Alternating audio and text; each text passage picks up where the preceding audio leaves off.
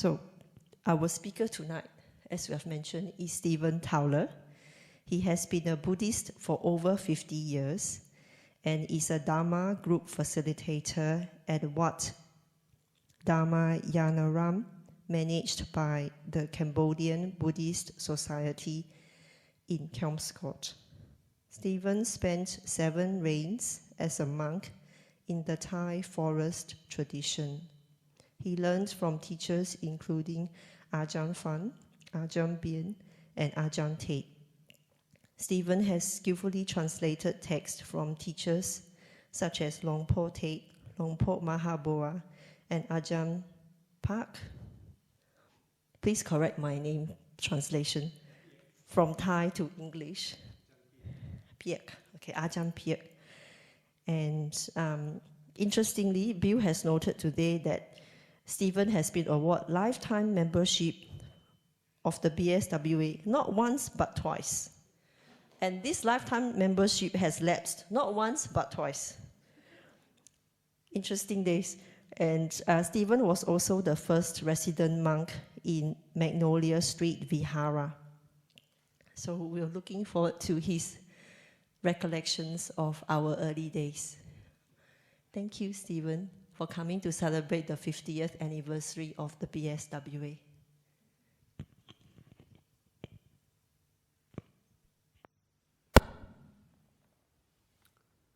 So,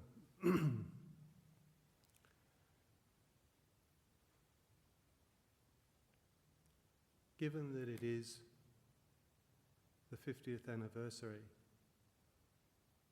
I thought before we do our guided meditation that I'd share some recollections of the early days of the Buddhist Society.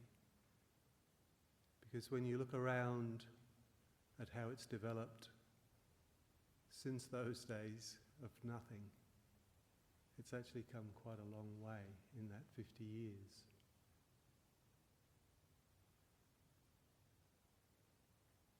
I first heard about the notion of a Buddhist society in WA back in 1971, before it was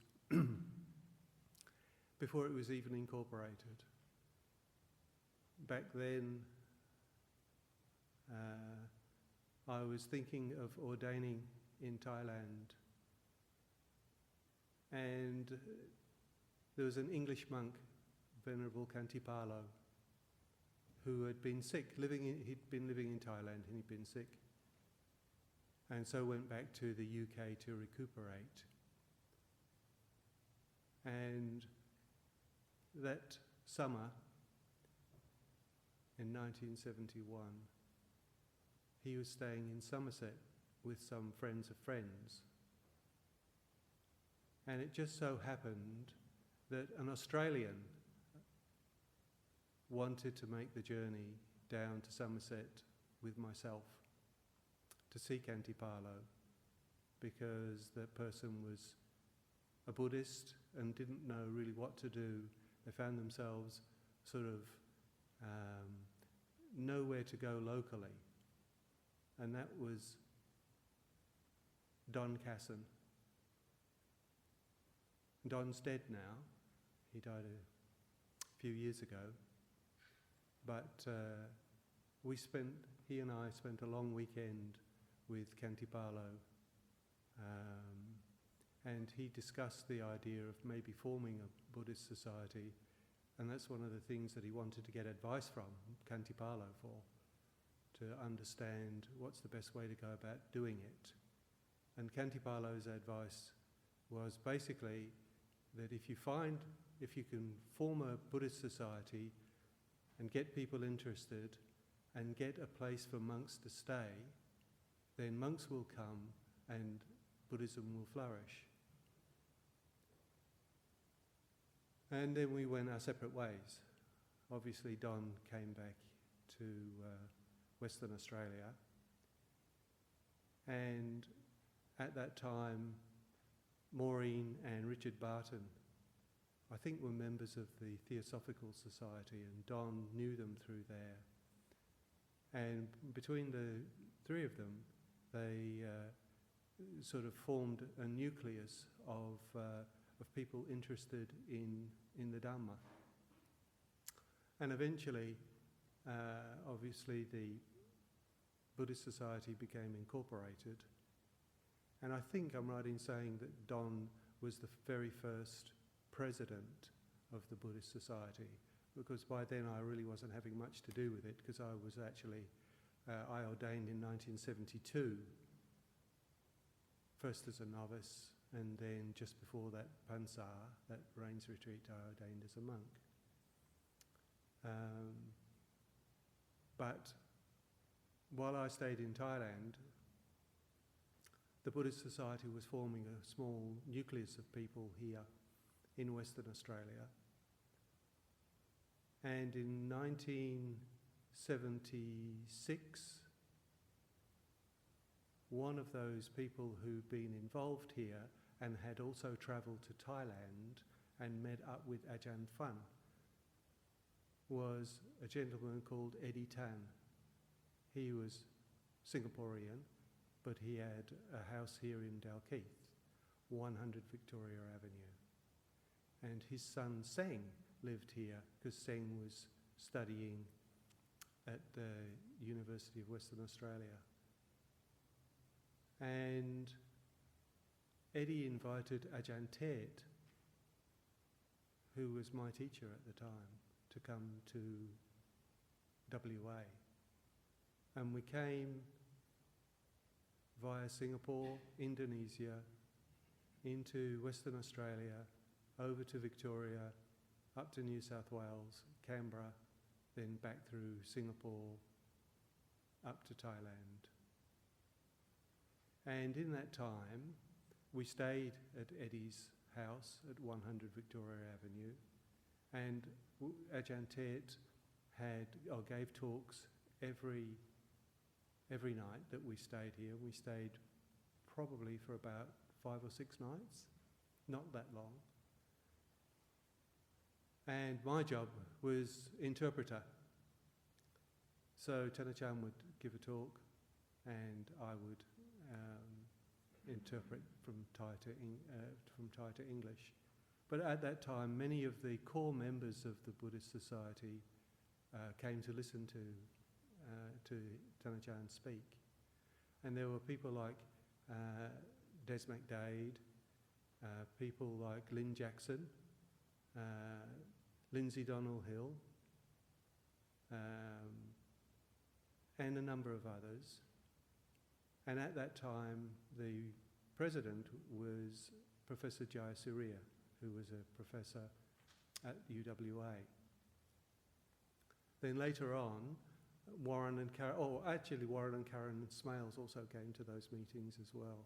And later on, Warren and Karen ran the Buddhist Society. And certainly in 1978, when I came to stay here after I'd had severe bouts of malaria, Lynn Jackson and her then husband invited me to come and recuperate in WA, which I did. And they realised, the members of the Buddhist Society realised that if they were going to have monks come and stay, then they needed a place to house them. So they set about raising funds, and they raised funds primarily through having international dinners. In other words, they would invite the Buddhist community from various countries, Sri Lankan, Burmese, Thai, Indian, and they would invite them to prepare meals. And I think it was the Celtic Club in Western Australia, in West Perth, I should say, that they used to meet. And they would sell tickets to raise money, to raise a mortgage to buy somewhere where monks could stay. And they raised a certain amount of money, but still the terms of the loan that they were being offered from the bank weren't very satisfactory. So a gentleman who's Burmese, John Peters, he worked for bank for a bank at the time. So he negotiated a better deal, and from that, the house in Magnolia Street in North Perth was purchased, and that's where I resided for a few months while I was recovering from malaria. And Venerable Kantipalo stayed there for a few days. But that was really the start of having monastics come and stay in Perth. And then probably 12 months after I left, I'm not quite sure how long, Ajahn Jagaro came to stay. And the rest is, what they say, is history. So I take that indulgence because it's 50 years, and I think it's important to recognise that lots of people came before us. Lots of people made a lot of sacrifices to develop Buddhism in WA. They could have done nothing. They could have just simply practiced themselves, but they chose to organise, and not just organise, but organise in a way which allowed them to flourish. They took the advice from Venerable Kantipalo, found a place where monks could stay, and monks have come. And now we're fortunate enough to have a wonderful abbot in Ajahn Brahm. And of course Ajahn Brahm's very successful in his teachings, very popular.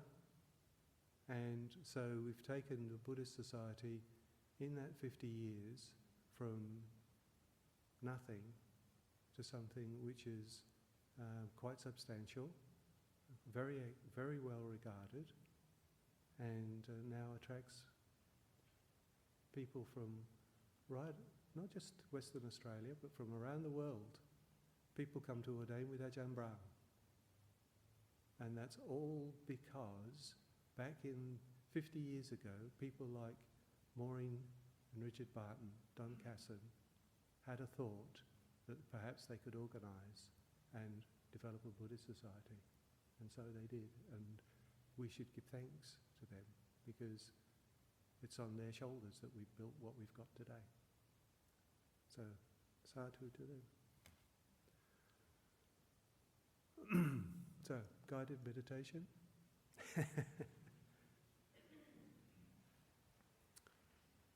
Okay. So I think we've got 30 minutes.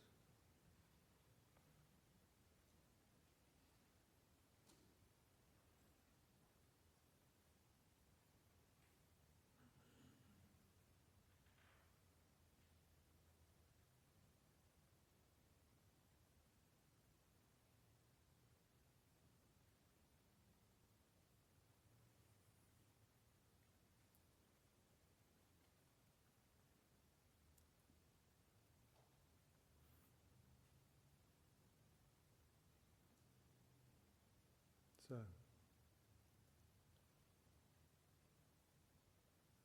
just feel yourself sitting on the chair or on the floor. Just have a general feeling of your own posture. Feel comfortable, move around a little bit if you have to.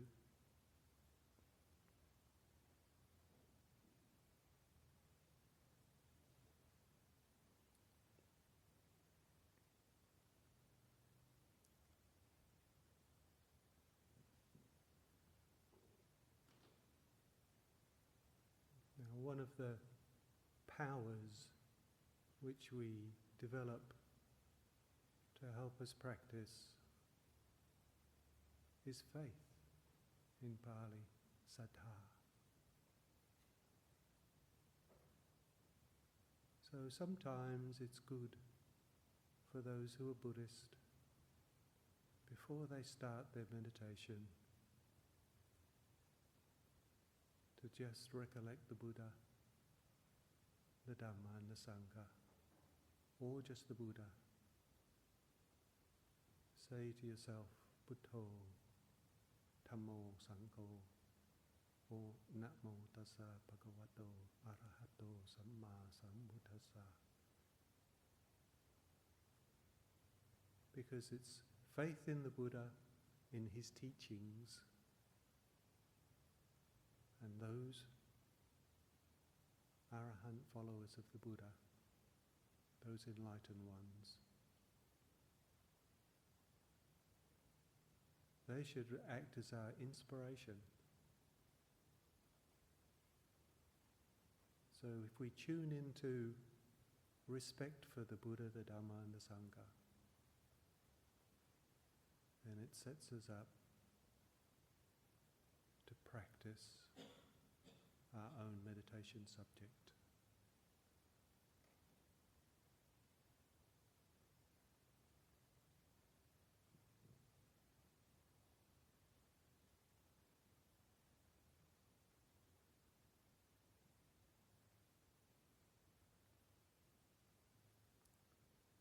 So if you already have your own meditation subject, then just focus your attention on that subject. Don't worry about listening to me. My voice, just treat it as sound. But if you don't have a meditation subject, or you just want to follow my advice,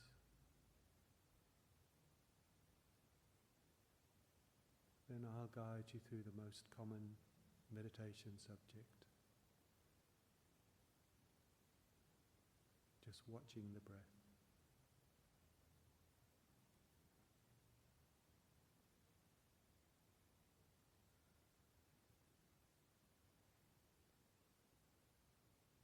So, with your eyes closed, focus your attention on the tip of your nostril or your upper lip. Gaze on that area as if you had your eyes open. Just focus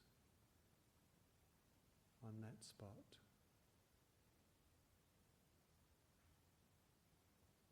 Now, wherever you feel the breath come in and go out, place your attention there, while still trying to maintain that focus. Just in front of the nose, or just in front of the upper lip. And watch the breath. Observe the breath. Come in and go out. Come in and go out. Wherever that feeling, that sensation occurs, just focus your attention there. Watch it. Just observe there.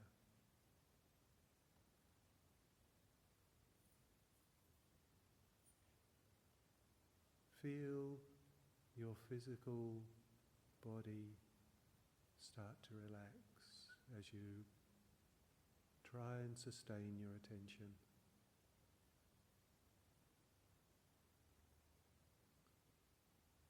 Let all your physical activities cease.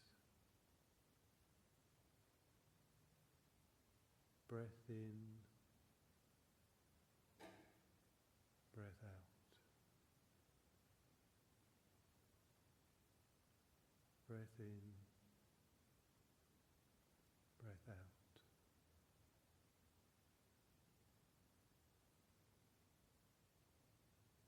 As your breath gets shallower and shallower, feel yourself just relaxing If your mind drifts, simply note that the mind has drifted and bring it back to the in and out breath. Breath in, breath out.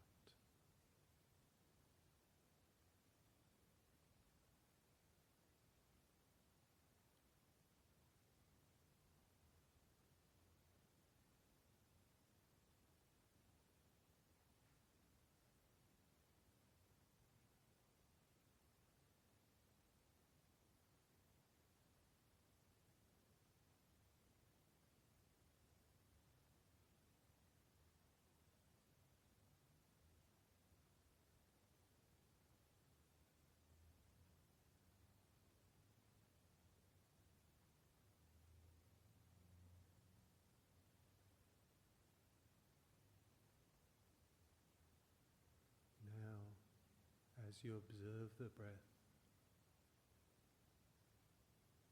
and your breath gets shallower and shallower,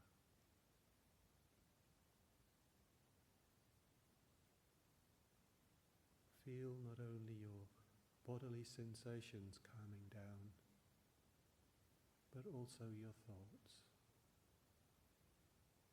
Feel your mental activity slowing down.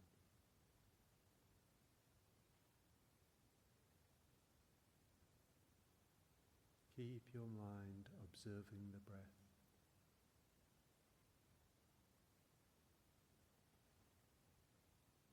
Just watch the breath come in and go out.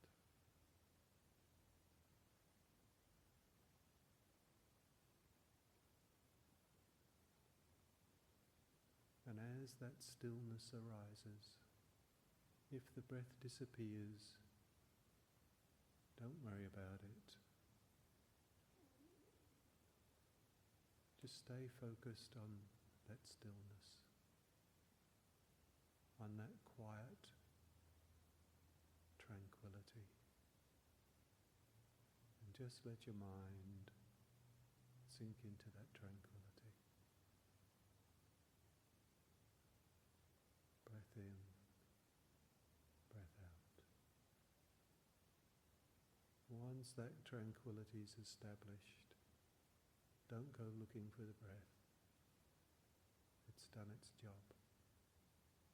Just enjoy the tranquility.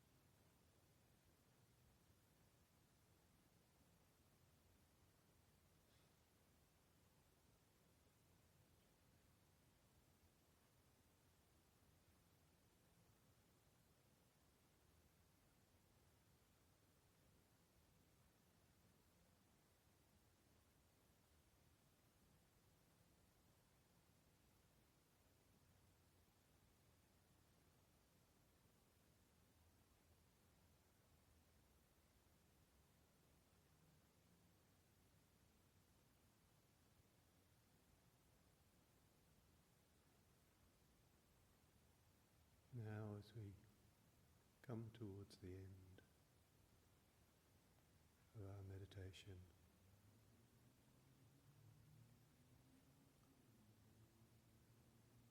Just take your own time to open your eyes. Feel your bodily sensations coming back to normal.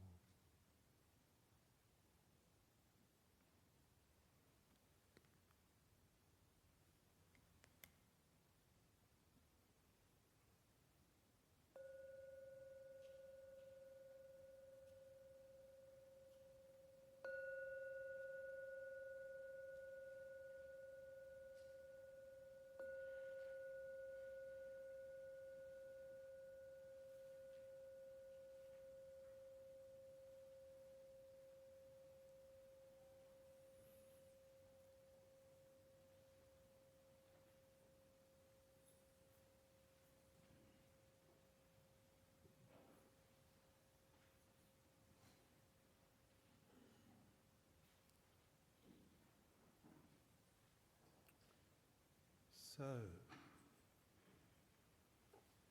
what shall we talk about?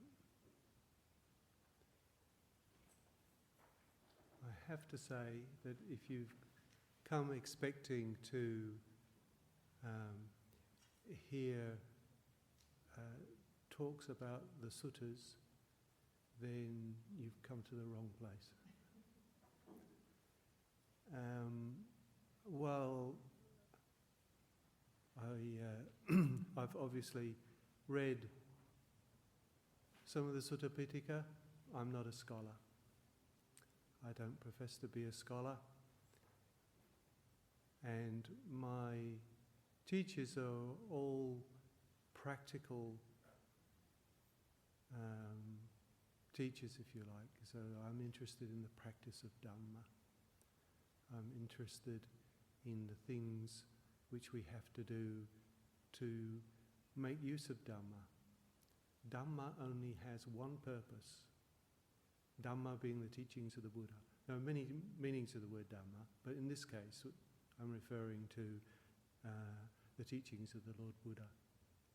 And the purpose of Dhamma is simply to provide a way to be free from suffering. It has no other purpose. It's not to be sold like goods in the marketplace.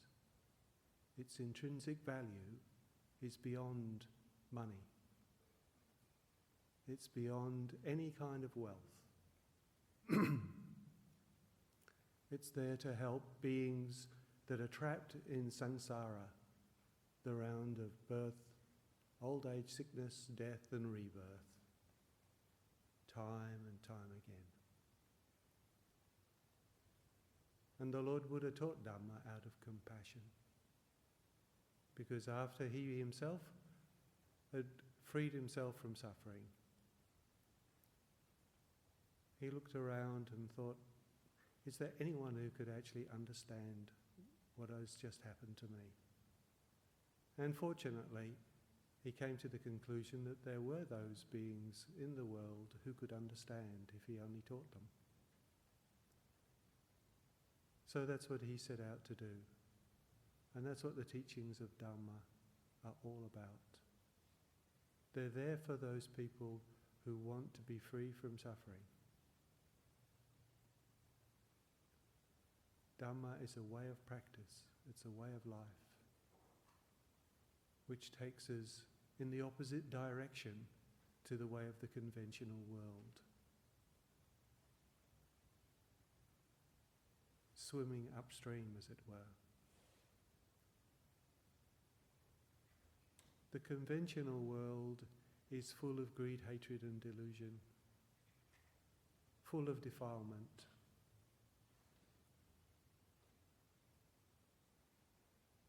Dhamma, on the other hand,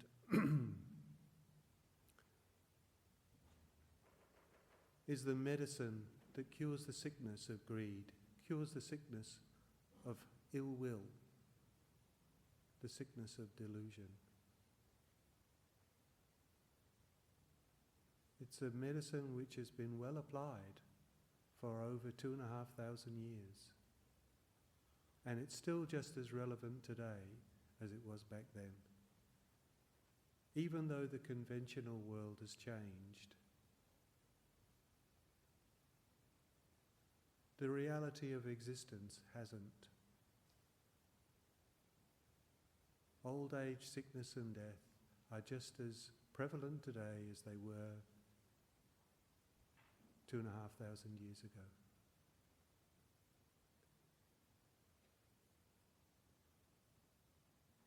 So we don't have to change Dhamma, we don't have to change what we teach, we don't have to change what we practice to keep pace with the conventional world. You know, I've heard people say, oh, we should modernize. Buddhism should keep up with modern times. But do you know what keeps up with modern times? Greed, hatred and delusion, ignorance.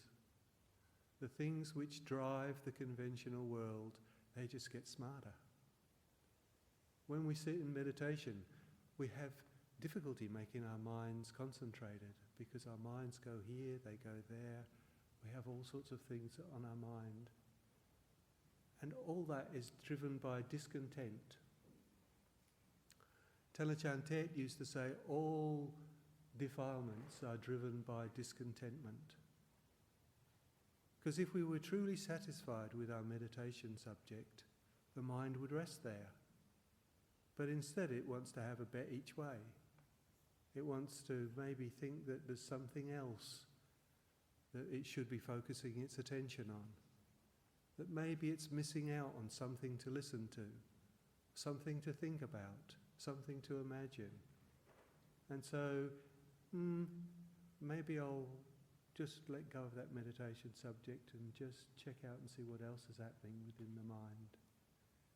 And then when it finds something that it likes better, some thought or other, it's off, gone. And then we have to bring mindfulness into play to understand that the mind has drifted and bring it back to its meditation subject. And the key here is mindfulness. If we practice Dhamma at any level, we have to practice with mindfulness.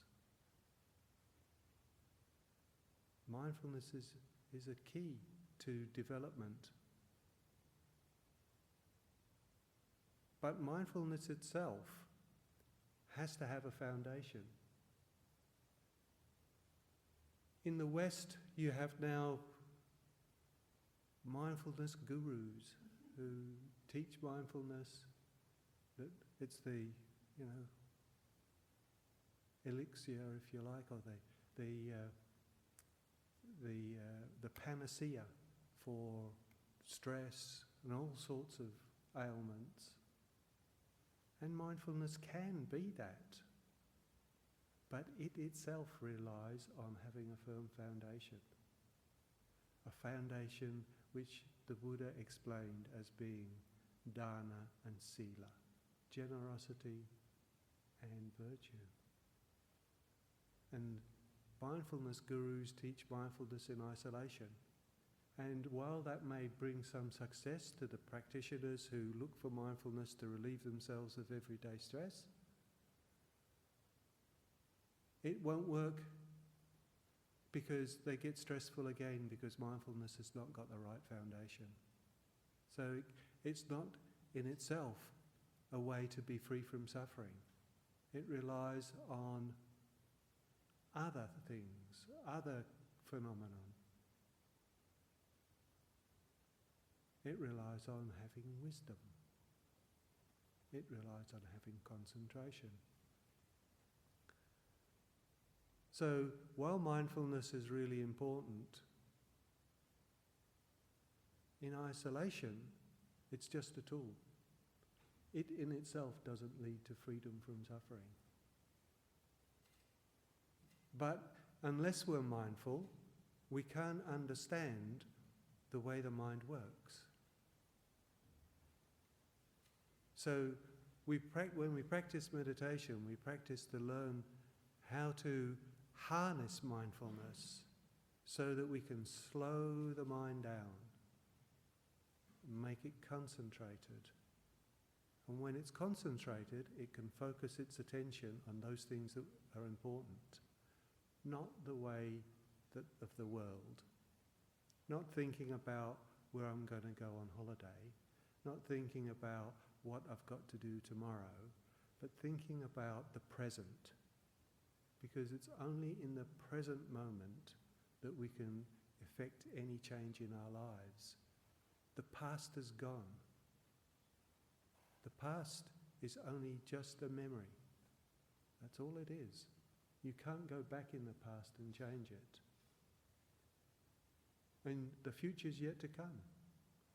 So the only real time, the only time that time is real, is here in the present.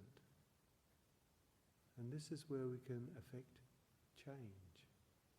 This is where we can affect a change in direction from taking up the normal view of the world, the conventional world, and changing it into a view which is Dhamma. We can change from being an ill-tempered person to a mild-tempered person. We can change from being a greedy person to a generous person. But we can only do that in the present moment. And if we're going to do that, then we need a firm foundation of basics.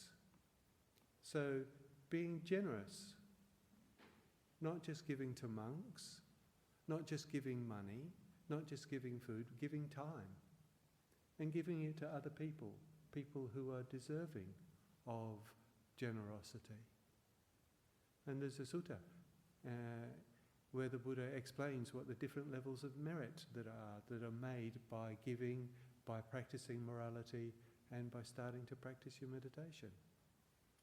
And how that merit increases exponentially depending as to which acts you perform.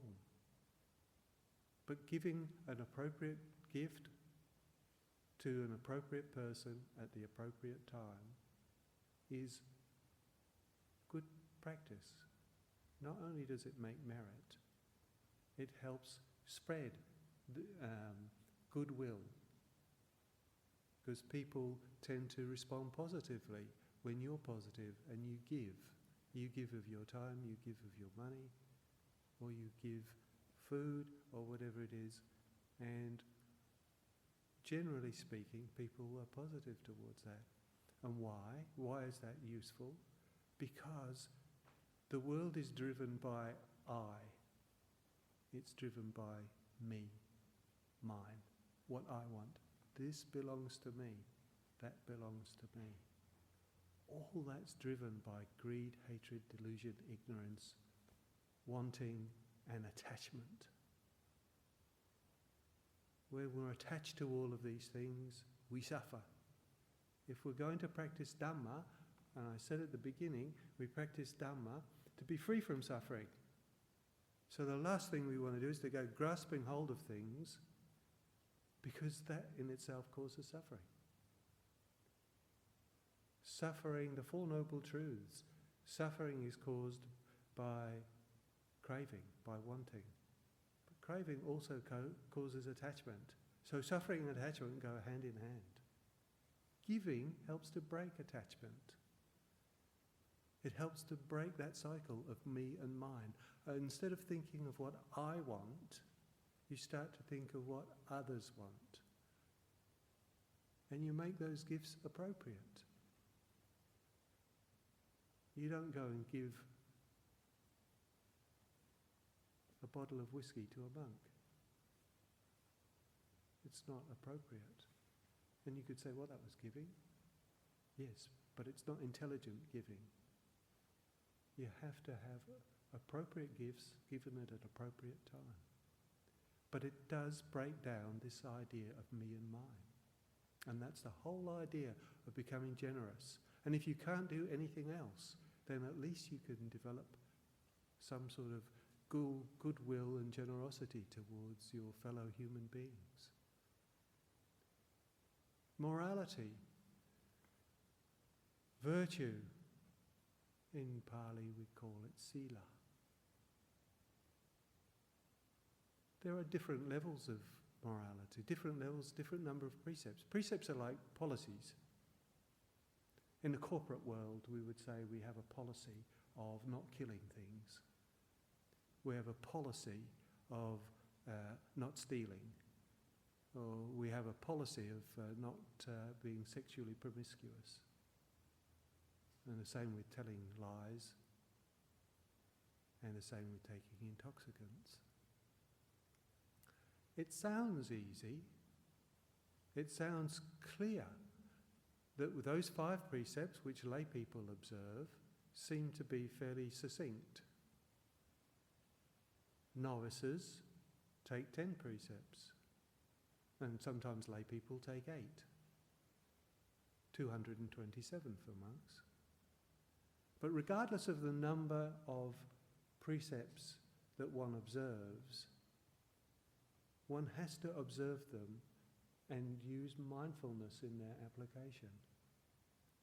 Because while one might say that not killing, abstaining from killing, panatipata verapanoi sikapadang samadhiyami, that's the precept we take when we become lay people.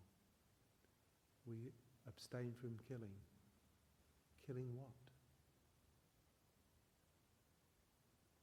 It's actually not very clearly defined in the suttas as to exactly what a living sentient being is. In the commentaries it says that anything that is smaller than the size of a bedbug's egg is not considered to be a sentient being. But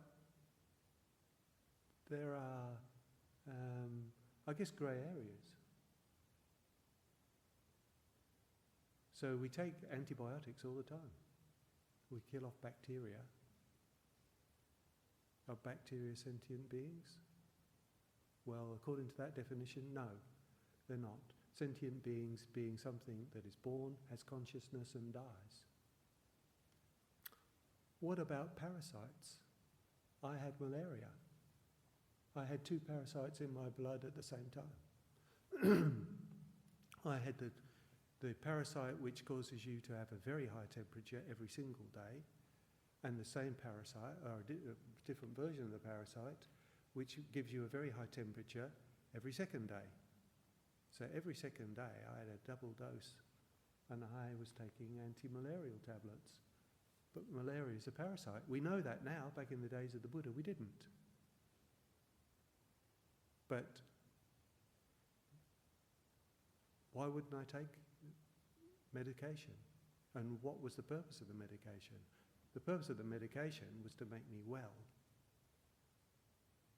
So my intention in taking the medication was to make me well. I didn't take it with the intention of killing anything, even though that was the result. And here's where it's really important. Intention or volition is what creates karma. So how we respond to the outside world is really important. And we can't respond positively to the outside world in a wholesome way unless we have mindfulness.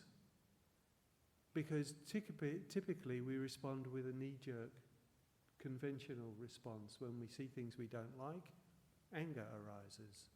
When we see things that we really like, then greed, avarice, jealousy, envy arise. They're defilements, and they lead to more rebirth. They lead to suffering. They lead to attachment. They lead to wanting. And we're trying to go in the opposite direction. So what we intend is really important. What happens if you lend your next door neighbour something and they don't give it back? Do you then look at something that they've got hanging around their house and think, well, I'm just going to take that as payment for... No, it's all right, it's okay, you know. Or you want to see you see a spider and you think, well, you know, no one likes spiders, do they? So, you know, let's put an end to it. What's your intention? If you drive your car and your intention is to kill as many insects on your windscreen as you possibly can, that's a poor outcome. Because we intend to do harm. We intend to harm other beings. If we get in our car with the intention of driving from A to B, even though insects may die on the way, or more than insects, because it's not our intention to do that, to kill, it's not our intention to harm, we wish all beings well, we have no ill will, no malice towards them, then their death is accidental. We don't create karma. So it's important for us to then be mindful, have sati, mindfulness, in applying ourselves to the outside world, in responding to sensual stimulation that come through the eyes, the ears, the nose, the tongue, the body, even our own thoughts. Is it okay for us to flirt with someone at work, or someone that we know, friends of ours? I mean, flirting's not sexual misconduct, is it really? Probably not. But it sets a frame of mind that one's not content with one's partner. It sets a frame of mind which is starting to lead to unhappiness. It's looking beyond the realms of what would be considered good practice in Dhamma. Even though it seems innocuous, because the actual physical action is not that strong, it creates a bad state of mind. So again, grey areas within what is considered to be virtuous, and it's something for us to consider with wisdom and with mindfulness. And with mindfulness we can make sure our intention is good, and when our intention is not good, then we can, with mindfulness, we can catch ourselves, knowing that this is not a wholesome way of action, a wholesome way of thought, a wholesome way of speech. And when we can catch ourselves, then we can do the opposite. Then we can develop some wholesome characteristics, so that we don't get caught up with ignorance, desire, attachment. Same with telling lies. It's only a white lie. Doesn't really matter. No one will notice. It'll be fine. Better to keep quiet. Better to keep quiet than mislead people. There is I've never actually found this passage in the suttas, but then again I don't read them that much. And that's not because they're no good. Obviously the whole of the Dhamma's in there. But really, if you want to learn Dhamma, you have to learn here. Dhamma's in here. You can read as much as you like, but if you're going to learn Dhamma, you have to learn about your body and mind. You have to learn about yourself. The whole of Dhamma can be experienced by simply observing the mind and the body. The whole of Dhamma can be understood by simply watching the in-breath come in and go out, come in and go out. You don't need to read all the books. You don't need to read all the suttas or understand them backwards or inside out. All you need to understand is what is happening here and now in the present, in your own mind and body.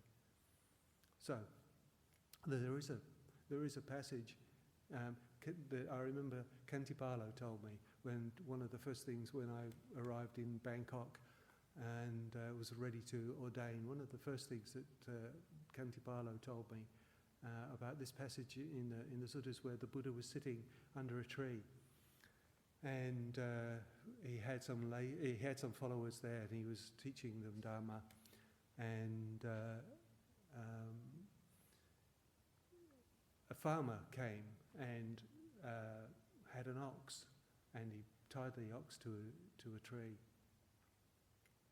and later on one of his neighbours came along and took the ox, and the Lord Buddha got up and left and went and sat somewhere else.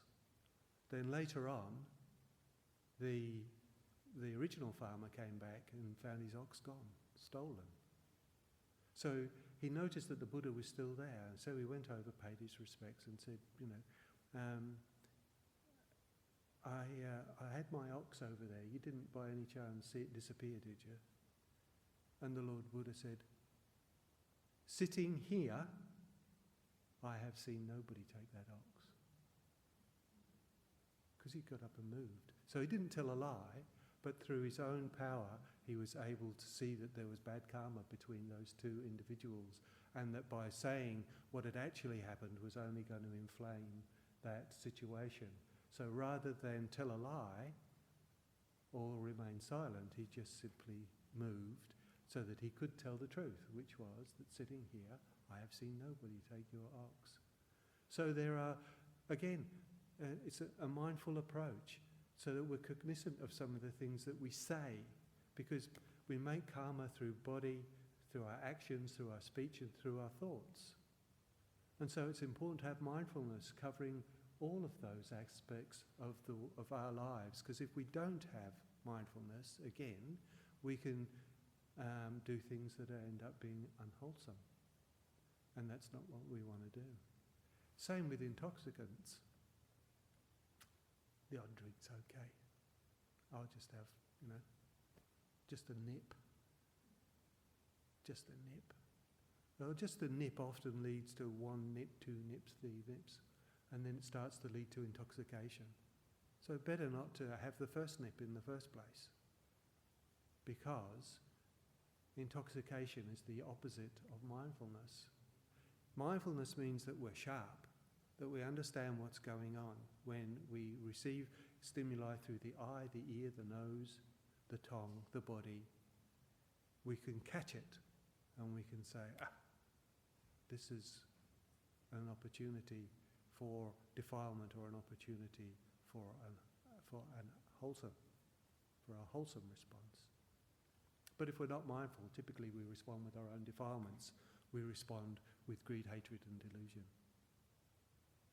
Anger, jealousy, envy, all of these dark sides to our character. They are normal because they've been growing inside of our heart for lifetimes, thousands upon thousands of lifetimes.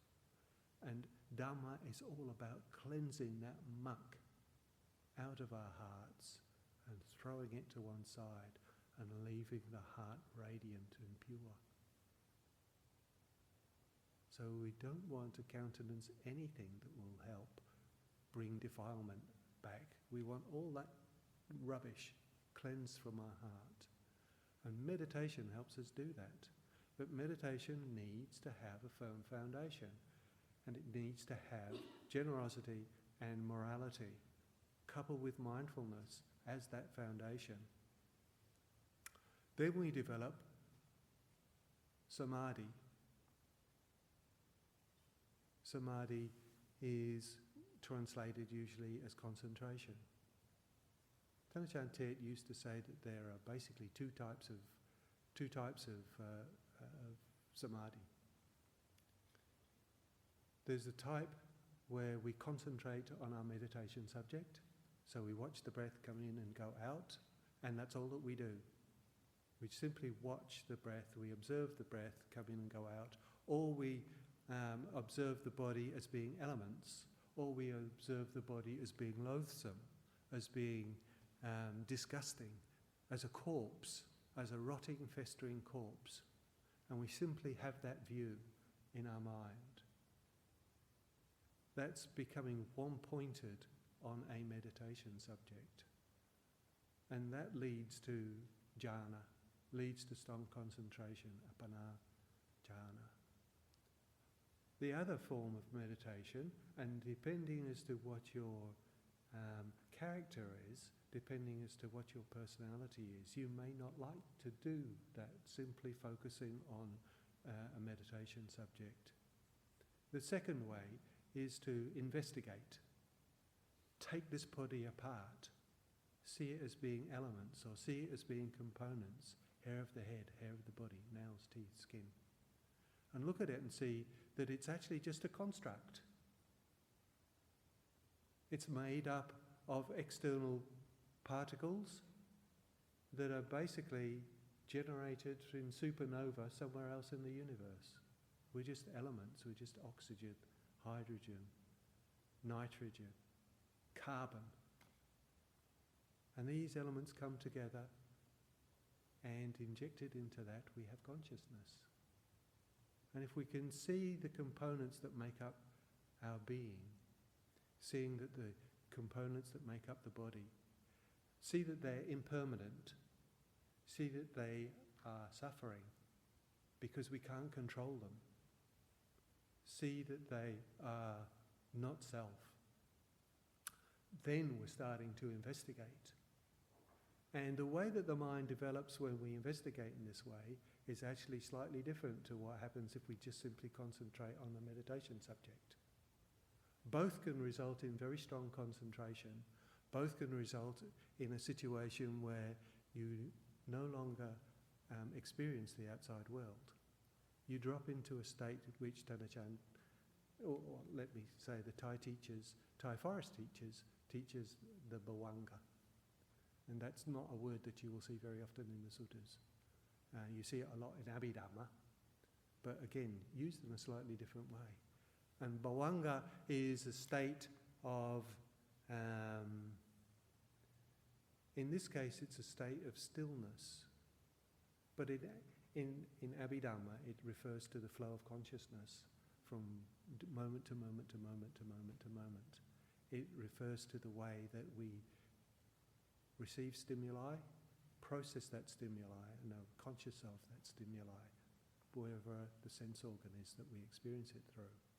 But it's also a state. And if you practice jhana, if you practice strong absorption, you can experience a whole different set of experiences. It's like, almost like a dream, if you think of it in that way. You can have your own internal set of aggregates, of khandhas. You can see yourself doing all sorts of things, but you don't relate to the outside world.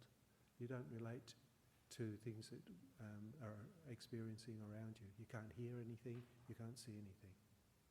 But if you go into that state of bhavanga through samadhi, through investigation, then what tends to happen is that you just have a complete sense of stillness.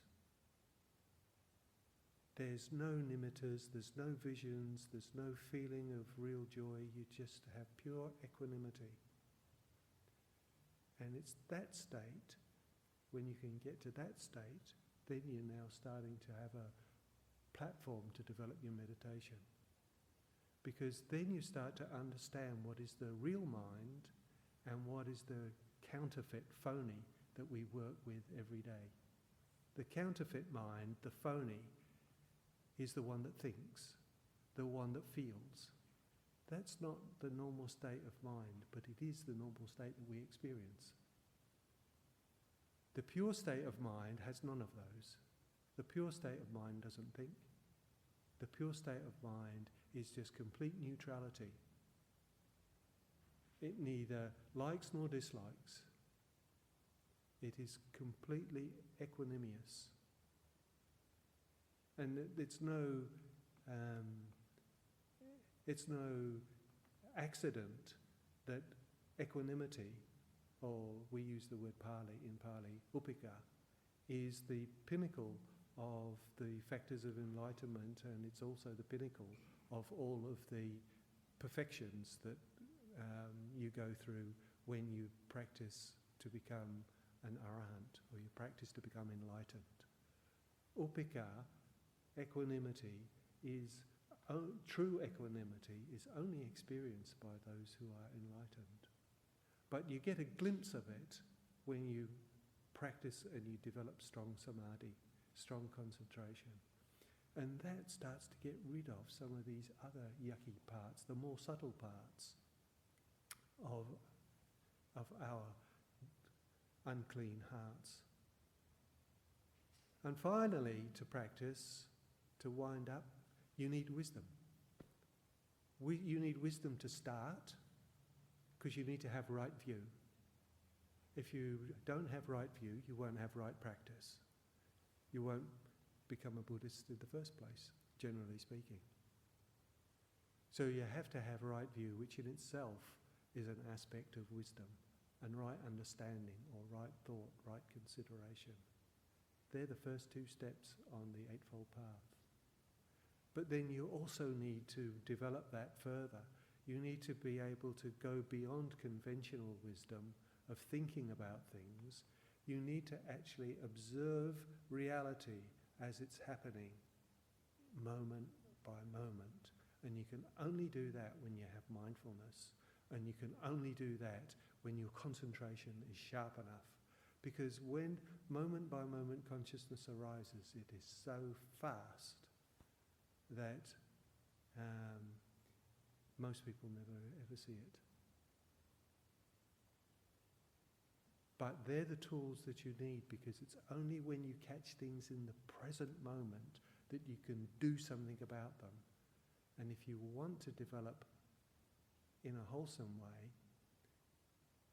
you must develop your mind to the stage where you have strong concentration and you can apply wisdom and see that all that arises passes away. That attachment to those things that arise and pass away causes suffering. And all of those phenomena, all of them, they're all not self. They're all without substance. They're all empty. The Lord Buddha said, Sunyata Wekang Alokasu, which is that the entire world is void. But the entire world, he also said, Manopabhagapa Dhamma, which is basically that all Dhamma, everything comes from the heart. So if we're to understand the world, we have to understand the heart. We have to understand ourselves. We have to understand how we respond to the external world. We have to understand what's right, what's good, what's wholesome, and we have to practice developing those qualities. And if we do that, then we too can follow in the path of the Lord Buddha, and we too can become free. Because at the moment, all of us who are Buddhist, we're still not on the path to enlightenment, but we're on the path that leads to the path to enlightenment. Because it's only when you actually put your foot in the stream, if you like, become a stream enterer, that you can be sure of becoming enlightened. Up until then, we can all slip backwards. That's why it's important to develop in the present and make a commitment in the present, because we're not sure what the future holds. It's unsure. So we all have a great opportunity. We've all come to the Dhamma. Don't lose that opportunity. Don't miss out, because the experience that you have, the exposure that you have, is so rare that to miss out now and to forsake what you've got would be a tragedy. So I would encourage everyone to practice, and everyone to develop their own mindfulness. Be conscious of the actions that they take through body, speech and mind.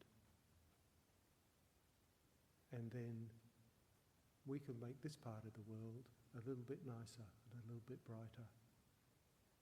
And we can develop our own path towards freedom from suffering. So I encourage everyone to practice. Thank you. That's me finished. I make it up as I go along, so I never knew what I was going to talk about when I started, so every talk's different. Anybody got any questions? That was fairly wide-ranging. Yeah.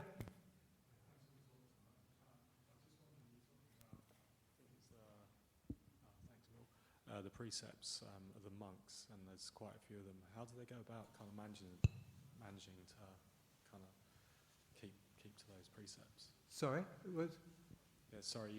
I think you were saying earlier that monks have quite a few precepts. Yeah, that they keep. 227, yeah. Yeah, how do they go about kind of, following those? Because it seems like there's quite a few.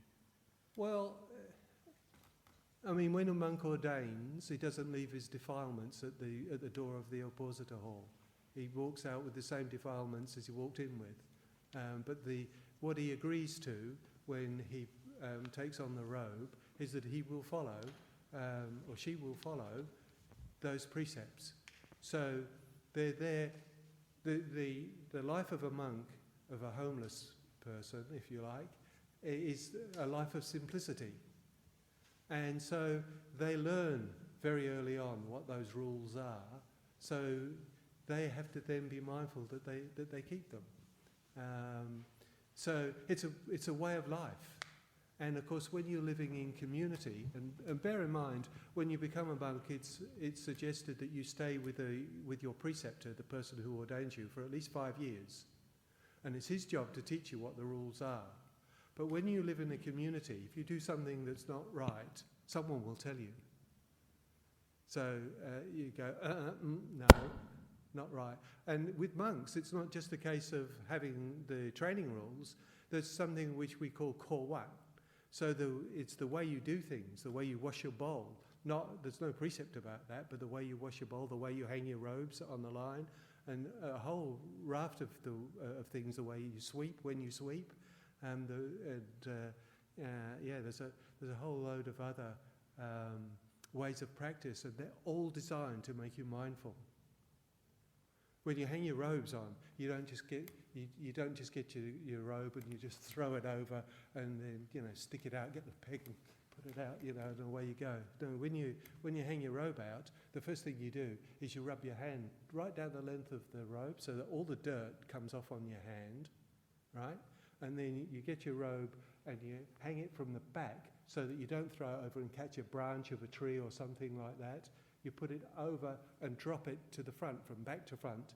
Then you open it up, and then if you've got pegs or whatever, then you peg it out. And that's there.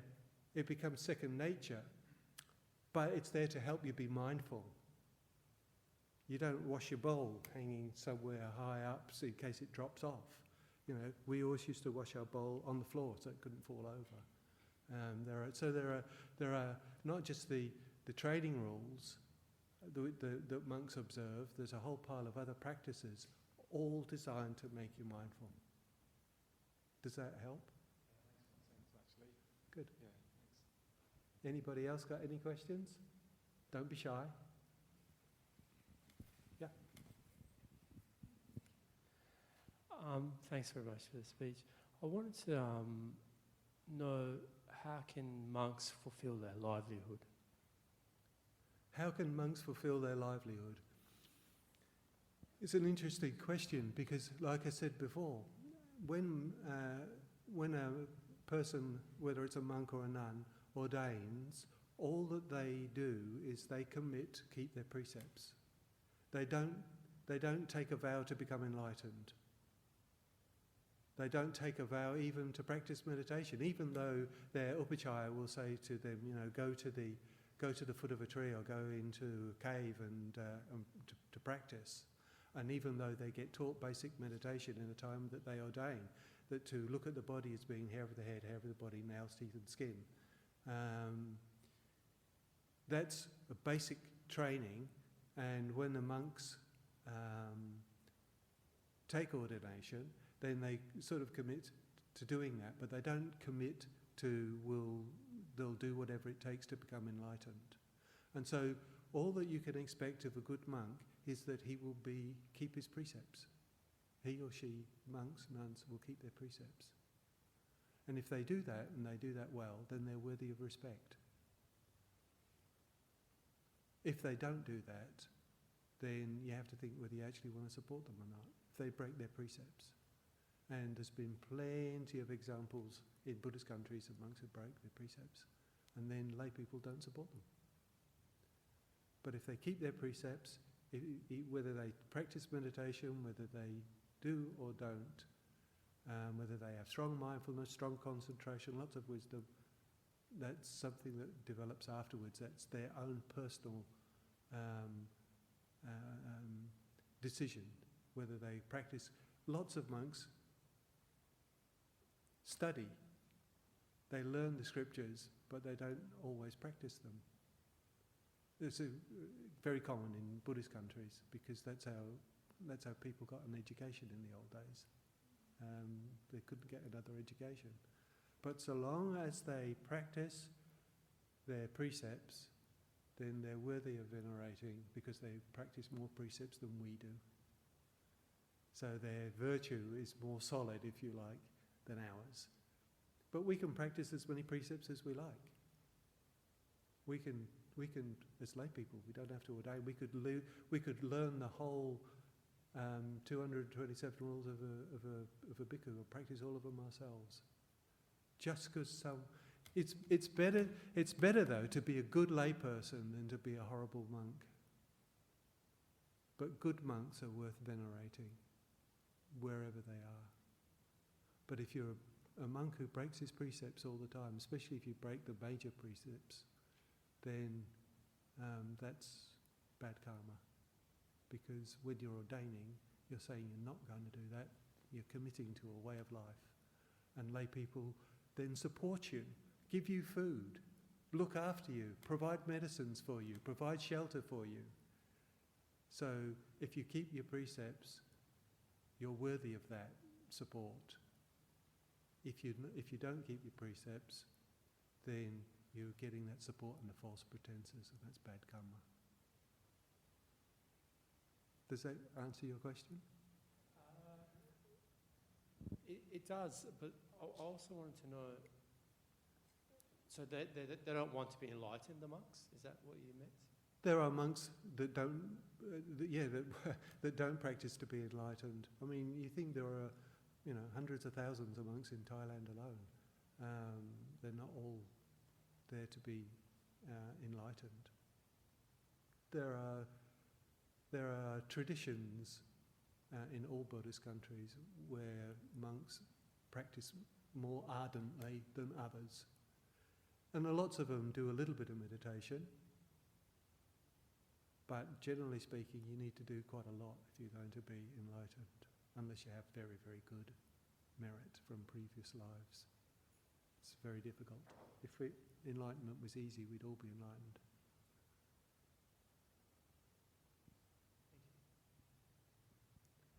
Any more questions?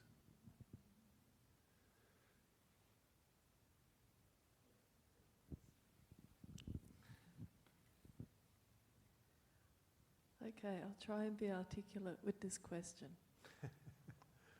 So, on the topic of turning points, so what, if it's not too personal a question, on the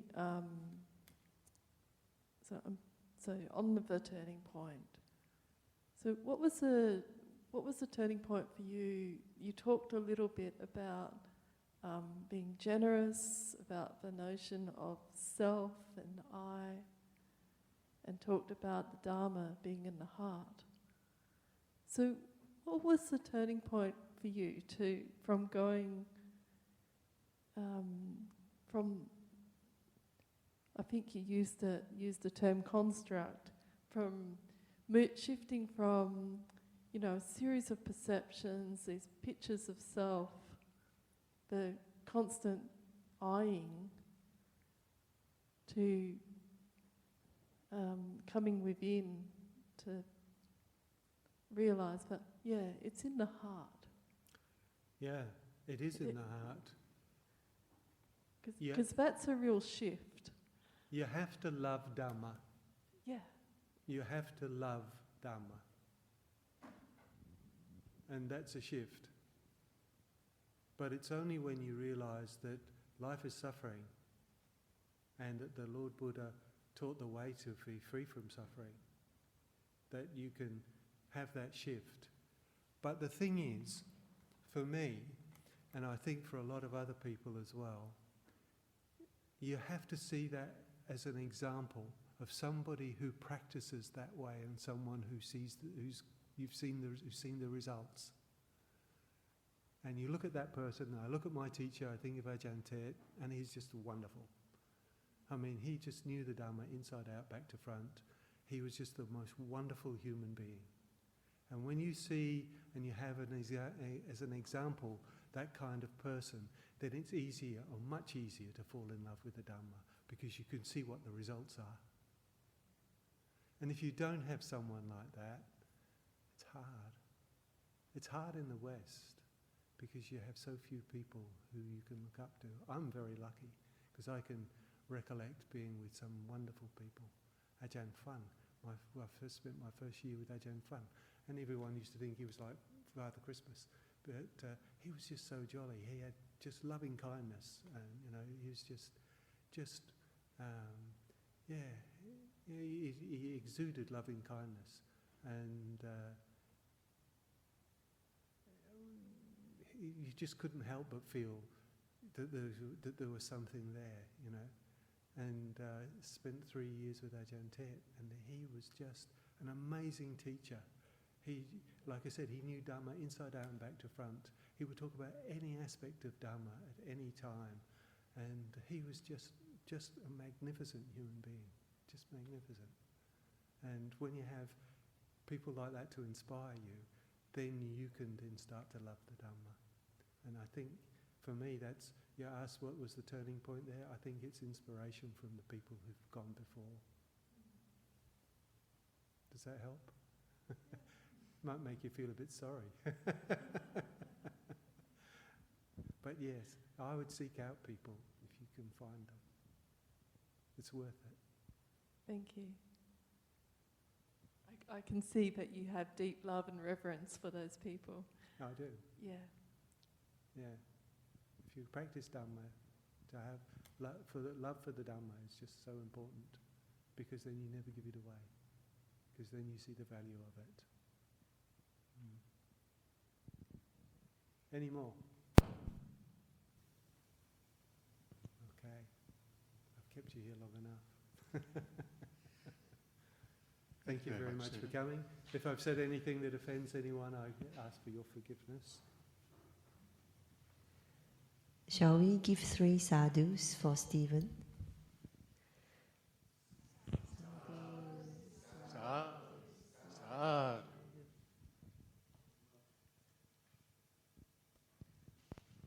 Would you like to lead us in paying respects to the Buddha, Dhamma and Sangha at the end, Stephen? Thank you.